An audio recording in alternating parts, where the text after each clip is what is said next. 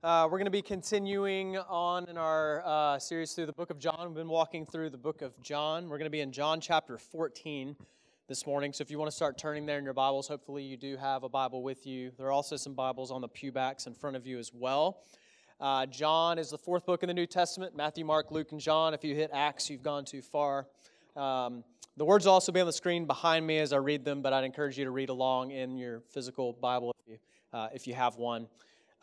So before we read the text, just to remind you where we're at, to give you the context. Last week we were in John 13, and we talked about how in the first 12 chapters of John, it covers a period of about 3 years. But then in the last 8 chapters, the next 7 chapters of John is going to cover a period of about 18 hours. So things are slowing down a lot in the pace of the narrative, and all of these events in John 13, really all the way through chapter 17, are taking place at the Last Supper. So Jesus knows he's about to go to the cross. The disciples don't fully understand what's about to happen. And so all of these things that Jesus is saying to his disciples, he's saying to them knowing he's about to go to the cross. And so that's where we're at in John chapter 14. So that'll help you kind of set some context as we read. I'm going to read the passage, verses 1 to 14, and then I'll pray, and then we'll jump in, okay? Here's what God's word says. Let not your hearts be troubled. Believe in God. Believe also in me. In my Father's house are many rooms. If it were not so, would I have told you that I go to prepare a place for you? And if I go and prepare a place for you, I will come again and will take you to myself, so that where I am, you may be also.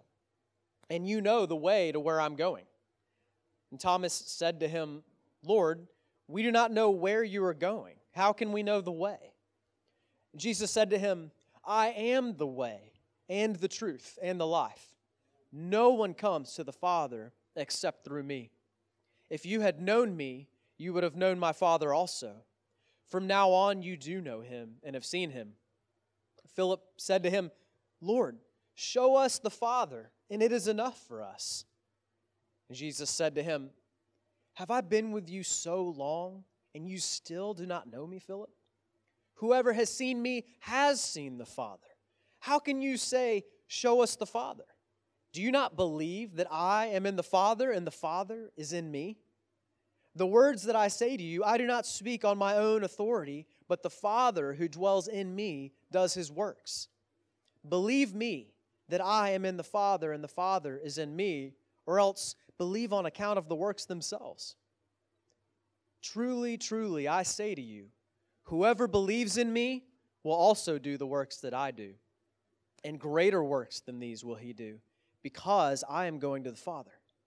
Whatever you ask in my name, this I will do, that the Father may be glorified in the Son. If you ask me anything in my name, I will do it. Let's pray. Father, I thank you so much for your word. Jesus, I thank you that you have revealed God to us, that if anyone has seen you, they have seen the Father.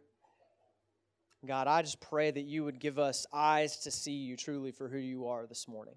Pray that as we look upon you, as Thomas was just praying a moment ago, that Jesus, we would treasure you, that we would see how glorious, how wonderful, how beautiful you are. I pray that if there's anyone in this room, God, that is not convinced that Jesus, you are the way, the truth, and the life, that today would be the day that they would be convinced, that you would be gracious to them and open their eyes, that they'd be saved. And I pray that you would encourage and comfort your church, your people this morning as we read the amazing truths here in John 14, 1 to 14, as we read your amazing promises, God. Lord, comfort those who are walking through troubled times with your word this morning. We love you, and we pray all these things in Jesus' name. Amen. So John 14:6 is a verse that many of you have probably heard before. It's a very well-known verse where Jesus says, I am the way, the truth, and the life. No one comes to the Father except through me. But what many don't realize is that these words come in the midst of Jesus comforting his disciples as he was preparing them for his departure. So in about 18 hours from now, Jesus will be dying on a cross. The disciples don't know that this is coming yet, but Jesus did. And so he wanted to prepare them for the troubling times that he knew they were about to walk through. So Jesus told them, and if we back up just a little bit at the end of chapter 13 and verse 33, Jesus says, "Little children, yet a little while I am with you. You will seek me, and just as I said to the Jews, where I am going, you cannot come." Of course, the disciples didn't understand this. So they questioned Jesus and asked him, "Why can't we follow you? Why can't we go where you're going?" They thought Jesus was just going to go to another town. And so Peter says, "Lord, why can't I follow you?" And he even boldly declares, he says, "I'm willing to die for you, Jesus. I'll follow you anywhere. I'll go anywhere you go." And he wouldn't understand the irony of that statement when he said, "I'm willing to die for you." He wouldn't understand the irony of that statement until later. Because not only would Peter deny Jesus 3 times, it was actually Jesus that would die for Peter and for us. But Jesus knew that all of what was about to take place would shatter their worlds. He knew their worlds were about to be shattered in 18 hours. He knew that they wouldn't understand what was happening. He knew that they were unnerved by his declaration that he was about to go away and that they wouldn't be able to find him. So Jesus spent time comforting his disciples in John 14, 1-14. Let's just pause here and not overlook the fact that this is an amazing display of the tender love of Jesus, that he would comfort his disciples as he's about to go to the cross. He's concerned about the troubling times they are about to walk through, not to mention his own troubling time that he's about to walk through. In verse 1, Jesus says, "Let not your hearts be troubled. Believe in God. Believe also in me." So the way that the disciples were to not let their hearts to become troubled was to trust in him. Jesus says, "Trust me, believe in me." And in the following 14 verses, Jesus gave the disciples reasons to do that, to do so, to trust him. Specifically, Jesus gave the disciples 4 comforts to believe as they prepared to walk through these troubling times of confusion and uncertainty. And thankfully, these words of comfort apply to us today just as they did to the disciples in John 14. God will also call us to walk through trying times of confusion and uncertainty. And maybe you're walking through a time like that right now in your life. If you're not, it's inevitable that at some point you will. It may be a long season of depression. Might be a chronic physical ailment, financial stress, family strife, maybe doubts and fears about your faith. Whatever it is that's troubling you, Jesus has incredible words of comfort this morning.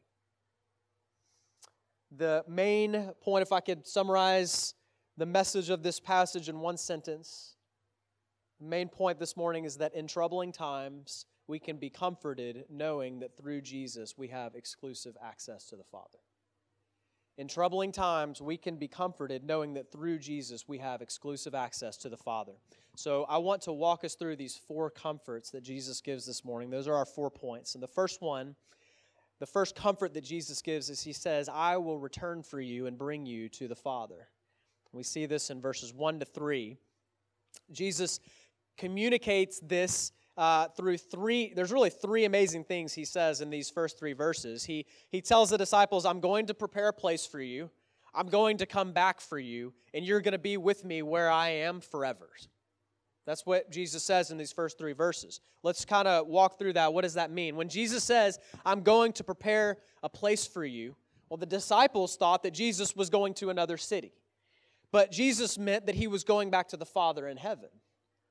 And he was going to prepare a place for his disciples so that they could be in the presence of God too, so that they could be with him in God's presence. But why did Jesus have to prepare a place? What preparation was there to make? Well, to prepare a way for sinful people to dwell in the presence of a holy God, Jesus first had to go to the cross. You see, we can't just go and waltz right into God's presence as if, he's our buddy. Like God is infinitely holy and we are sinful. So for sinful man to be able to walk into the presence of God, our sin must first be dealt with. So when Jesus says, I'm going to prepare a place for you, He's pointing them to the cross that He's about to go to. The way that Jesus is preparing a way for the disciples and for us to be able to enter into the presence of God is He's going to go to the cross. And He's going to die on the cross for our sin. See, the wages of sin is death. That's what we're owed. God doesn't owe you or me anything except death. That's what we've earned by our sin. But God is also infinitely merciful and gracious and abounding in steadfast love, so much so that He sent His Son Jesus to come and to die on the cross for our sin to prepare a way for us to enter into the presence of God. Jesus knew that the disciples would be devastated by His going away, and He knew that they wouldn't understand, but He also knew it was for their good. It must be this way because in no other way could His disciples be with Him forever. There's no other way we could enter into the presence of God. You know, suffering is often like this in the life of believers. God ordained that the disciples would need to walk through the darkness of Saturday after Jesus was crucified on a Friday before they could experience the joy of Sunday when Jesus rose from the dead. And in a similar way, God ordains that we also walk through times of hardship and uncertainty when we don't understand why. And it seems senseless to us at the time, our suffering, just as Jesus' death seemed senseless to the disciples on Black Friday. But it was not the end of the story by a long shot. We couldn't have entered into God's presence if Jesus hadn't prepared the way by dying on the cross. But you see, Jesus said, I'm going to prepare a place for you. I'm going away. But then He says, I'm going to come back for you. He says, if I go and prepare a place for you, I will come again and take you to myself. Later on in chapter 16, Jesus is going to tell the disciples, you will weep and lament, but your sorrow will turn into joy. You see, Jesus would die on the cross and be buried in a tomb. But 3 days later, Jesus would rise from the dead and walk out of the grave, defeating death forever. Jesus wanted His disciples to know that although He was going away, His absence and their grief would not last. He would come to them again and bring them to be with Him in the presence of God. In church, that same promise applies to us. We live in a world devastated by sin and by the consequences of sin. But the kingdom of God is advancing, and it's already partially realized in the church. God is redeeming sinners and making them new from the inside out, and the day is coming soon when Jesus will return and restore all of creation. Amen. And not only that, Jesus promises that upon His return, we will be with Him forever in the presence of the Father. Jesus went to prepare a place for us, and He will come again so that, look at the reason He says, so that you may be with me also, so that where I am, you may be also. What an amazing thought. God wants to dwell with us.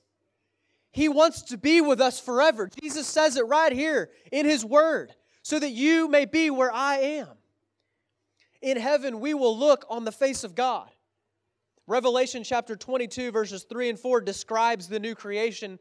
It says, no longer will there be anything accursed, but the throne of God and of the Lamb will be in it, and His servants will worship Him, and they will see His face, and His name will be on their foreheads. We will see His face. We will be in His presence.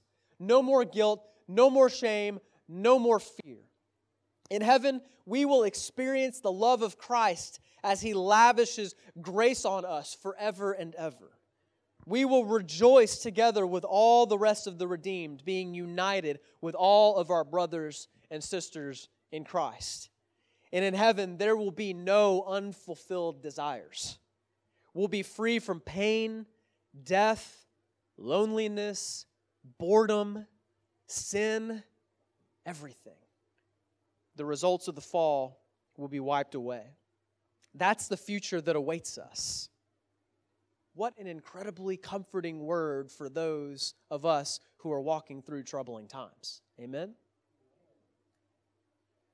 On Friday of this week, Jen and I received some unfortunate news regarding our adoption process that means it's going to be delayed a lot further than we thought. And that was hard news to hear. But in God's providence, the day that I got that news was the day that I was writing this sermon, studying these words from Jesus. And God knew I would need this precious promise fresh in my heart. How kind God is to us. 2 Corinthians 1:3 says that He is the God of all comfort who comforts us in all of our afflictions. Perhaps you're walking through a troubling time. Maybe you're even tempted to feel like God has left you for good. If you're a Christian, I want you to know that you have a certain future. Jesus is coming back for us, and the future that awaits us is glorious. In troubling times, we can be comforted knowing that through Jesus we have exclusive access to the Father. This is all really good news, but that's just the first comfort. There's 3 more. The second comfort that Jesus gives us is He says, I am the way to the Father, and you know the way. I am the way to the Father. In verse 4, Jesus told the disciples, you know the way to where I'm going.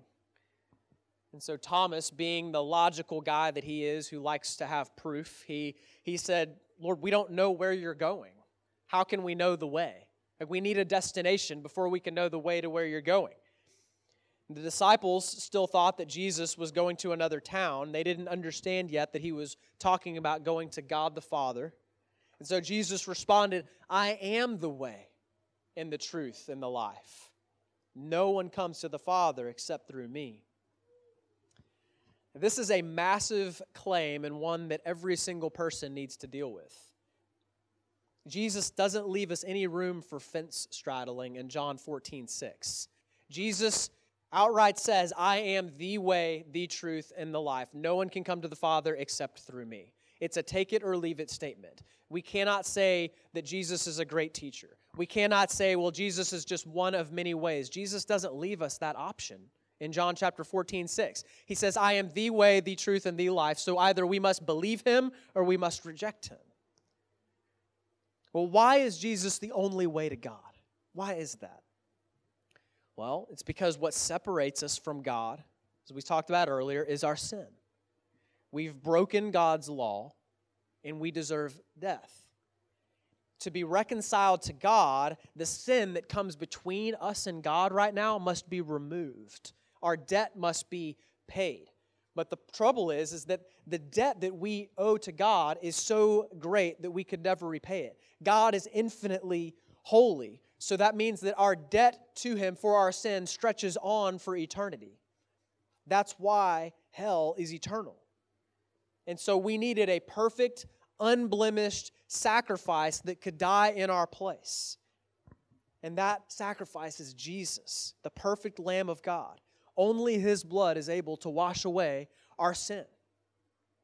And His resurrection 3 days later proved that the debt had been paid in full for all who believe.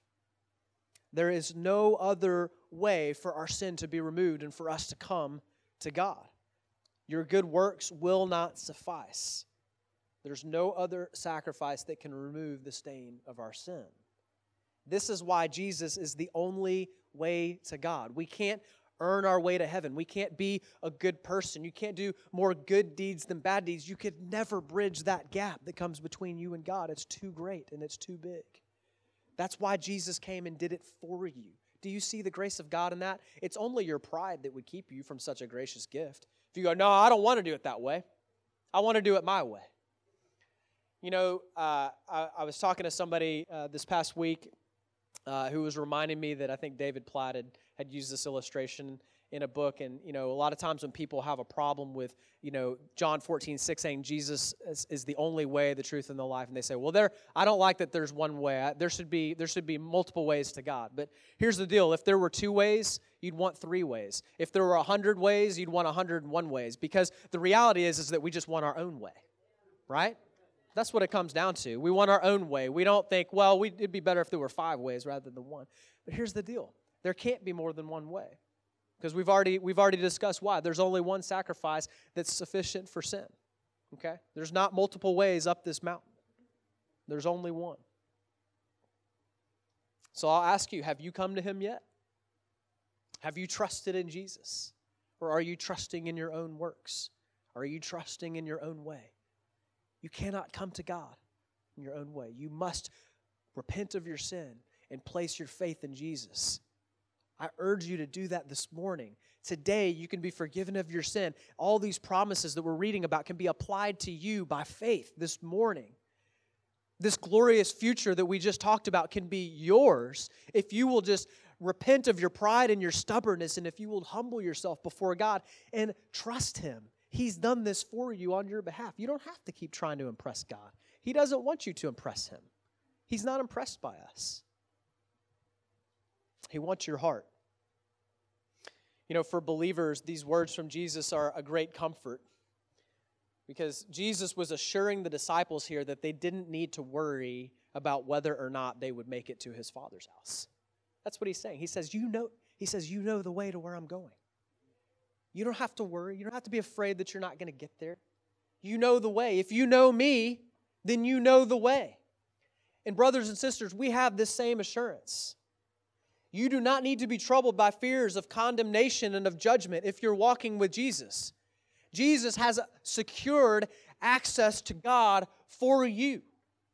He lived the perfect life that you couldn't, and He died the death that you deserved. And it's through faith in Him that you can come to God without fear. There's no condemnation for those who are in Christ Jesus. God is not angry with those who have trusted in Christ, despite our sin.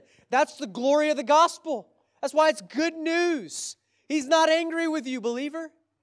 He loves you. He's not just tolerating you, He rejoices over you with joy. He sees the righteous robes of Jesus covering you. That's good news. Are we excited about that this morning? Amen. Let's go.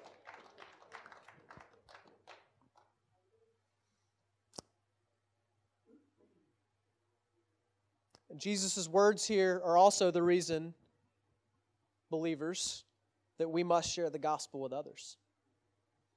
We live in a day and a time where it's considered intolerant and hateful to insist that Jesus is the only way to God. But really, it's been considered that. It's not just in this time. There's nothing new under the sun. Now, our culture, particularly right now, insists that there are many ways to God, like many paths up to the top of the same mountain. But as we said earlier, Jesus doesn't leave us that option. To accept Him as one of many ways, He is the way. Peter says, and he's preaching in Acts 3, there is no other name under heaven by which men can be saved, which means that we must proclaim the gospel to people, because there's only one way for them to be saved. The unbelieving world is happy to let us talk about Jesus all we want, as long as we don't claim that He is the way. We can add Him to, our mantle. If I can add Him to my mantle full of all my other gods, fine. Yeah, Jesus is good. But as soon as we insist that Jesus is the way, that's where the rubber meets the road. And evangelism to that end is viewed as arrogant or hateful, but here's the deal. It's only hateful if it's not true. But if it is true, if Jesus is the only way, then it would be hateful not to share. The devil will do whatever he can to keep God's people from sharing the gospel, including trying to convince us that it's unloving to do so. It sounds ridiculous, but many Christians have bought that lie, that it's unloving for me to press on somebody and to tell somebody and to insist that Jesus is the only way, to urge them that no, there is no other way to get to heaven, that's unloving, but that's just a lie from the pit of hell. Because Satan hates people, he hates God, he hates people made in God's image, and he came to steal, kill, and destroy. And so he wants to silence us so that people cannot come to Christ. That's his goal. And he'll deceive and he'll trick and he'll scheme and do whatever he has to do to keep us from sharing the gospel, including tricking us into believing that it's unloving to share the gospel. That's crazy. Don't believe that. We must share the gospel with people. It's the most loving thing we could possibly do. The third comfort that Jesus gives here in this passage is he says, if you have seen me, you have seen the Father. So at this point in the conversation, when we get to verse 7 and 8, the disciples had realized that Jesus was talking about God the Father. And so Philip asks, he says, Lord, show us the Father, and it is enough for us. You know, Philip was asking here for a supernatural vision of God. That's what he's asking. He's like, show us a vision of God. And Jesus, his response was kind of incredulous. He says, have I been with you so long and you still don't know me, Philip? Whoever has seen me has seen the Father. In other words, how can you say you want to see God, Philip? You're looking at him. I've been here for 3 years right in front of your face. Jesus is not only the way to God, Jesus is God. He's the Word made flesh. Colossians 2:9 says that in Him the fullness of God was pleased to dwell bodily. We no longer need to wonder what God is like. He has revealed Himself to us in the person of Christ. He came and dwelt among us. That's good news that God has come for us to make Himself known. And these words from Jesus here, they were a comfort, but also a bit of a rebuke from Jesus to Philip and to the rest of the disciples. And Philip and the rest of these disciples, despite having been with Jesus for 3 years and seeing all the signs that He performed, were still ignorant of His power and glory. And can we not be like this too? Many of you have walked with Jesus a long time. You have the very Word of God at your disposal. And yet, how often do doubts arise in your hearts about what God is like or about whether or not He will do what He has said? Friends, we never have to question what God is like or what He will do. He's revealed Himself to us in the person of Christ. And this is a tremendous comfort, not just to the 12, but to all Christians. Because in troubling times, we have a sure and steady anchor in Christ. Even if our circumstances are chaotic, we never have to question what God is like. And not only that, but we have confidence that because Jesus is God, no power can thwart His will. He is able to do what He has promised to do on our behalf. He is more than able to prepare a place for us and to come again to take us to Himself. No power of hell nor scheme of man will ever pluck us from His hand. The fourth comfort that Jesus gives, He says, I will continue to work in and through you. In verses 12 to 14, that's how I'd summarize what He said. I will continue to work in and through you. So let me read verses 12 to 14 again for us real quick. Jesus says, truly, truly, I say to you, whoever believes in me will also do the works that I do, and greater works than these will he do, because I am going to the Father. Whatever you ask in my name, this I will do, that the Father may be glorified in the Son. If you ask me anything in my name, I will do it. So the disciples were troubled that Jesus was going away. But He comforted them by assuring them that He would continue the work that He had started through them.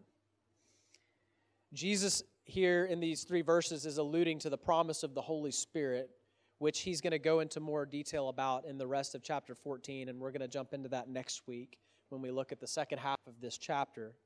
But that is what Jesus means when He says, you will do the works that I do because I'm going to the Father. So because Jesus is going away, He's going to send the Holy Spirit who will dwell within His people, and God will continue the work that Jesus has started through the church, through Christians.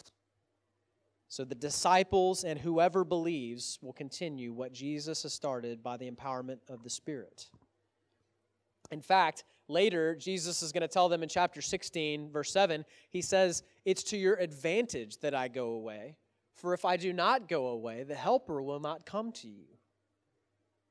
And this promise is not just for the 12 disciples here.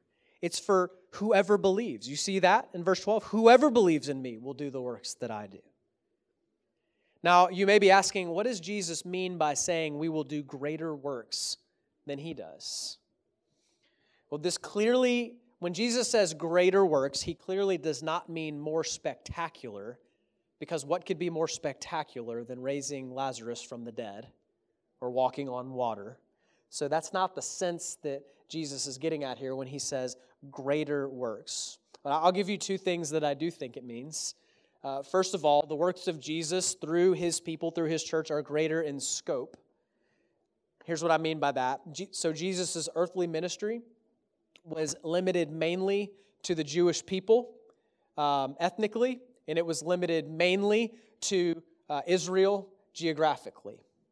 But now, through the church, the gospel of the kingdom of God is being proclaimed to all peoples in all nations, all across the world. So that's one sense in which the works of Jesus that the church is continuing are greater in scope. They're also greater in nature. Here's what I mean by that. So Jesus' signs and wonders that he performed, like healing the man born blind, providing bread and fish for 5,000 men plus women and children, walking on water. These were shadows or types of the true transformation and restoration that he would bring about after his death and resurrection. They were pointing to a future. They weren't an end in and of themselves. They served a purpose. That's what a sign does, okay? The purpose of a sign is not so that you can focus on the sign. The sign is pointing you towards something else that it wants you to direct your attention to, okay? That's the purpose of Jesus' signs. So as great as raising Lazarus from the dead was, Lazarus still died again. Y'all realize that, right? So there has to be a greater purpose beyond that. Lazarus' resurrection was a sign pointing to the eternal life that believers would have by their union with Christ. At Jesus' return, we will all have resurrection bodies that will never die or decay. And Lazarus' resurrection was a forerunner. It was a sign pointing to that reality. Or consider the man born blind that Jesus healed in John chapter 9. It was great that his sight was restored, but that man also ended up dying after that, right? Like everybody dies. So the restoration of this man's sight was a sign pointing to the spiritual sight that God miraculously gives to those who are spiritually blind in their sin. And it was also pointing to the ultimate restoration of our bodies in the new creation. It's a hope that for those of us who've trusted in Christ and been forgiven of our sins, because Jesus has risen from the dead, if you've got a chronic ailment, if you are blind, one day you will be raised to life with Him and you will have new, glorified, perfect bodies. You won't have back pain anymore. You won't have blindness anymore. You won't have chronic headaches anymore. Those will all be gone forever and ever. That's what these signs are pointing to. So, as God's people, when we proclaim the gospel and walk out works of love for others, we're pointing people to Christ. Through our godly living and our bold witness, we get to be the instrument through which God transforms sinners into beloved sons and daughters. As people are saved through the church's witness, we get to literally watch God's kingdom come and His will be done in the lives of new believers. Like last week, we baptized 4 new believers. And when we baptize these believers, remember what I said, Romans 6:3-4, they're buried with Christ in baptism and raised to walk in new life. They've been born again. They've been made new. You see, the way that the works of Jesus through the church are greater than the works of Jesus in Jesus' earthly ministry is that all of Jesus' works were done in anticipation of the cross and the resurrection, but all of the works of Jesus through the church are done on the basis of the finished work of Christ on the cross and the resurrection. We're on the other side of the cross, church. We get to watch the kingdom of God come right now in the lives of people. We get to watch people be spiritually raised to new life and be transformed before our eyes, to be born again. That's the sense in which we get to do greater works. And not only that, but in verses 13 and 14, Jesus explains that God has given us access to pray in Jesus' name as a means to help us carry out this task. It's not us doing the greater works in our power. We're merely the vessels. It's the Spirit of Christ in us. Paul says in 2 Corinthians 4:7, we have this treasure in jars of clay to show that the surpassing power belongs to God and not to us. What a comfort. Jesus does not leave us alone to carry out His will. So all the things the church is called to do to help to continue what Jesus has started, to point people towards Christ, things like loving one another as Christ has loved us, things like sharing the gospel, things like bearing the fruit of the Spirit. He doesn't leave us on our own to do those things. He actually gives us the gift of prayer, and He gives us the empowerment of the Holy Spirit to be able to walk out these commands that He's given us. So as we seek to do these things, we can ask Jesus for whatever we need to help us do it, and He will give it to us. That's what it means to pray in Jesus' name. It means praying in accordance with God's will and God's character. These verses aren't just a license to ask God for a Lamborghini, and that's when He's going to give you. That's not what He's talking about here. When we pray in Jesus' name, we're praying in accordance with God's will and God's character. This is a gift that He's given us to enable us and empower us to be able to do everything that He's called us to do as we continue the work that He's started. So here's a couple of practical ways this applies. Maybe you're struggling to extend forgiveness to someone who's hurt you. Well, whatever you ask in my name, this I will do. Pray. Ask God to help you. We know that it is God's will that believers would extend forgiveness towards one another. We don't have to question that. So pray. God has given you this resource of prayer. Or maybe you're lacking in faith and in courage to share the gospel. Well, whatever you ask in my name, this I will do. Pray. We know that it's God's will for all believers to share the gospel because He commands us to do it.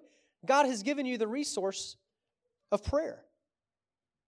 God will supply us with what we need to carry out His will as we go to Him in prayer. Guys, it's crazy to try to follow Jesus without being utterly dependent on prayer. It's crazy. That's why Paul says, pray without ceasing. This is why. We can't do any of these things without His help unless we go to Him in prayer. This is why we're doing a week of prayer emphasis starting today. And we're capping it off the next Sunday with the Annie Armstrong Easter offering. As I've told you, that the Annie Armstrong Easter offering, it supports the work of church planting and missions across North America, which helps support church plants like ours around the continent. But we can't do that in our own strength. We have to pray or nothing's going to happen. We've got to go to God in prayer and we've got to ask Him to help us. We can't plant churches on our own. We can plant a service and we can fill a room full of people, but we can't cause anybody to be born again. We can't bring transformation in the lives of people. God does that. Through us, as we're utterly dependent on Him, He's through our weakness. We're nothing. Like, we can put on a show, but what's that going to do?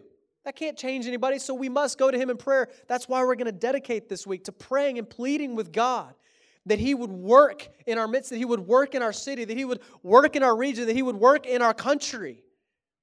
To see many healthy gospel-preaching churches planted, to see many people turn from their sin and trust in Christ. Oh, how we need a movement of God right now in our country.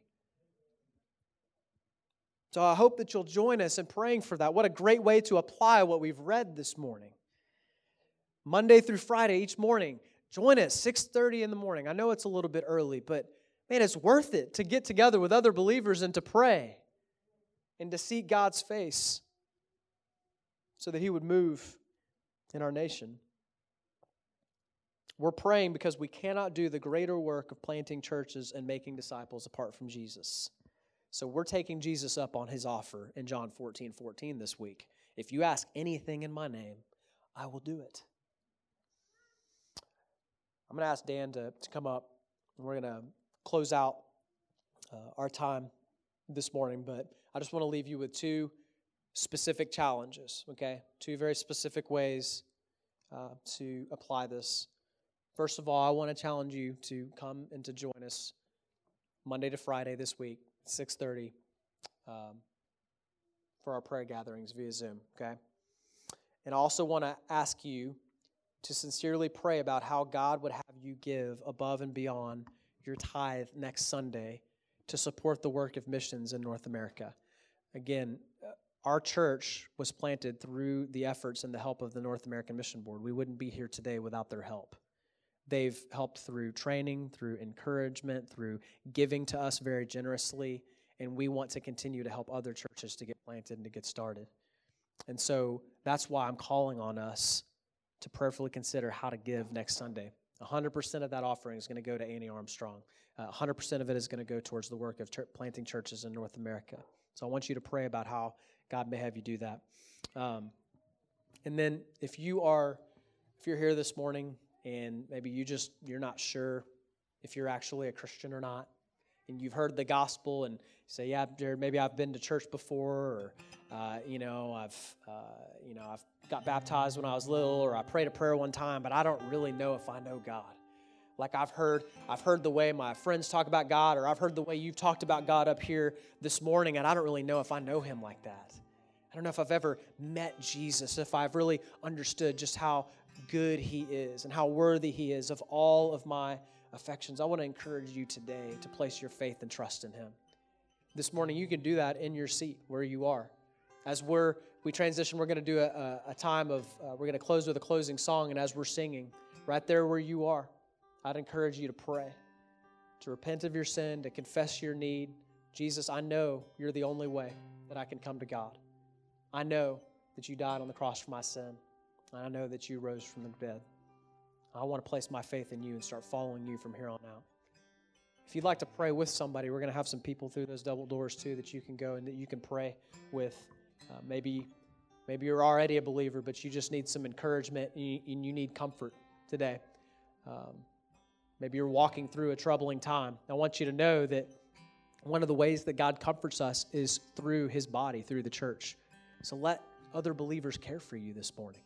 Let other believers pray for you. You can do that as we're singing this last song.